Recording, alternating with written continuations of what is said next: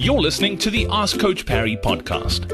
If you'd like to join thousands of other runners from around the world who are getting direct access to Coach Parry, his science-backed training plans that work, and a community of runners to motivate you and hold you accountable, then head over to coachparry.com/ask. Welcome back onto the next edition of the Ask Coach Parry podcast. My name is Brad. We've got the coach, Lindsay Parry, with us once again. Lindsay, nice to catch up. Yep, it's been a little while, so it's always good to hear your voice. Lindsay, a question in from Jack was posted in the forums on the Coach Parry online training club, and Jack's been struggling a little bit. He says his training's going well. From a training perspective, those pieces are falling into place quite nicely. He says he does have one concern at this stage, though, and that is black toenails. He ran his first marathon in a pair of Asics Nimbus 21s and got blue nails. Changed to the Asics Cumulus 20 due to personal reasons, and the nails are blue and black once again. He used different ways to lace the shoes. Also the same problem. What other advice could you give him from getting these black and blue toenails? Yeah, so black toenails or runner's toes essentially come from one of two places.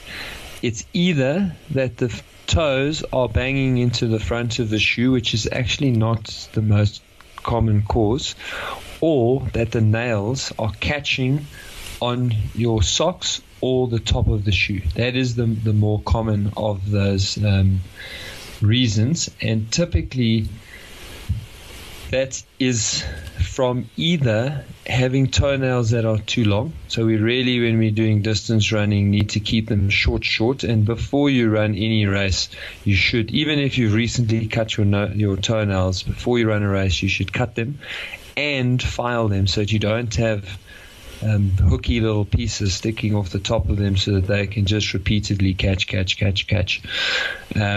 So that is obviously the one cause and treatment. If it's a persistent, and of course, therefore, having shoes that are slightly too small would make it more likely to catch both on the front and to catch the top of the shoes. Similarly, having shoes that are way too big, and there are shoes that have got quite wide toe boxes, and from time to time, shoes change models slightly each year. So having a very roomy toe box can also lead to lots of movement, both sideways and back and forward, and that can in turn also cause those nails to be catching on socks and or the top of the shoe, which would lead to blue toenails. So we can make sure we've got short filed nails before we do any runs in excess of 30 Ks, and certainly any races, particularly like a marathon distance, and you can also cut your shoes. So I know that sounds like sacrilege when we're paying as much as we do for shoes, but you can actually cut a little sesamoid into the top of the shoe and your nail will stop catching, and that should put paid to blue nails. Sesamoid, is that another word for a sunroof, Lindsay?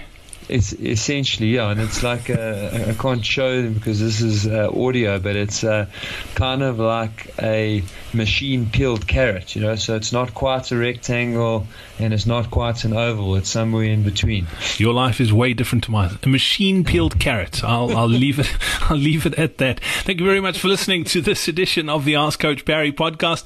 We look forward to catching up with you again soon. Don't forget, if you haven't subscribed to the podcast in your favorite podcast player, please do, and leave us a rating and a review as well. Every single month we're giving away 3 months access to the Coach Parry online training club, and it's time to announce another winner, and this one was left by Ishawi Novice, saying this is where to find all the running info you need. All questions, no matter how random or relevant, are answered in these podcasts. It's broken down into short episodes which allow you to digest and learn one element at a time. Can't speak more highly of this team. Ishawi Novice, thank you very much. You can pop us an email, support@coachparry.com, and we'll sort you out with that 3 months access. Thank you so much for listening. If you haven't left us a review yet, please do, and we look forward to catching up again next time. Cheers. Hey, it's Brad here again. Thank you so much for listening to this episode of the Ask Coach Parry podcast. Before I go, don't forget to save your seat in our upcoming Comrades Marathon training webinar. You can head over to coachparry.com/webinar for all the details. And if you've got a question that you need help with, or if you'd like to run as well as we know you can head over to coachparry.com/ask.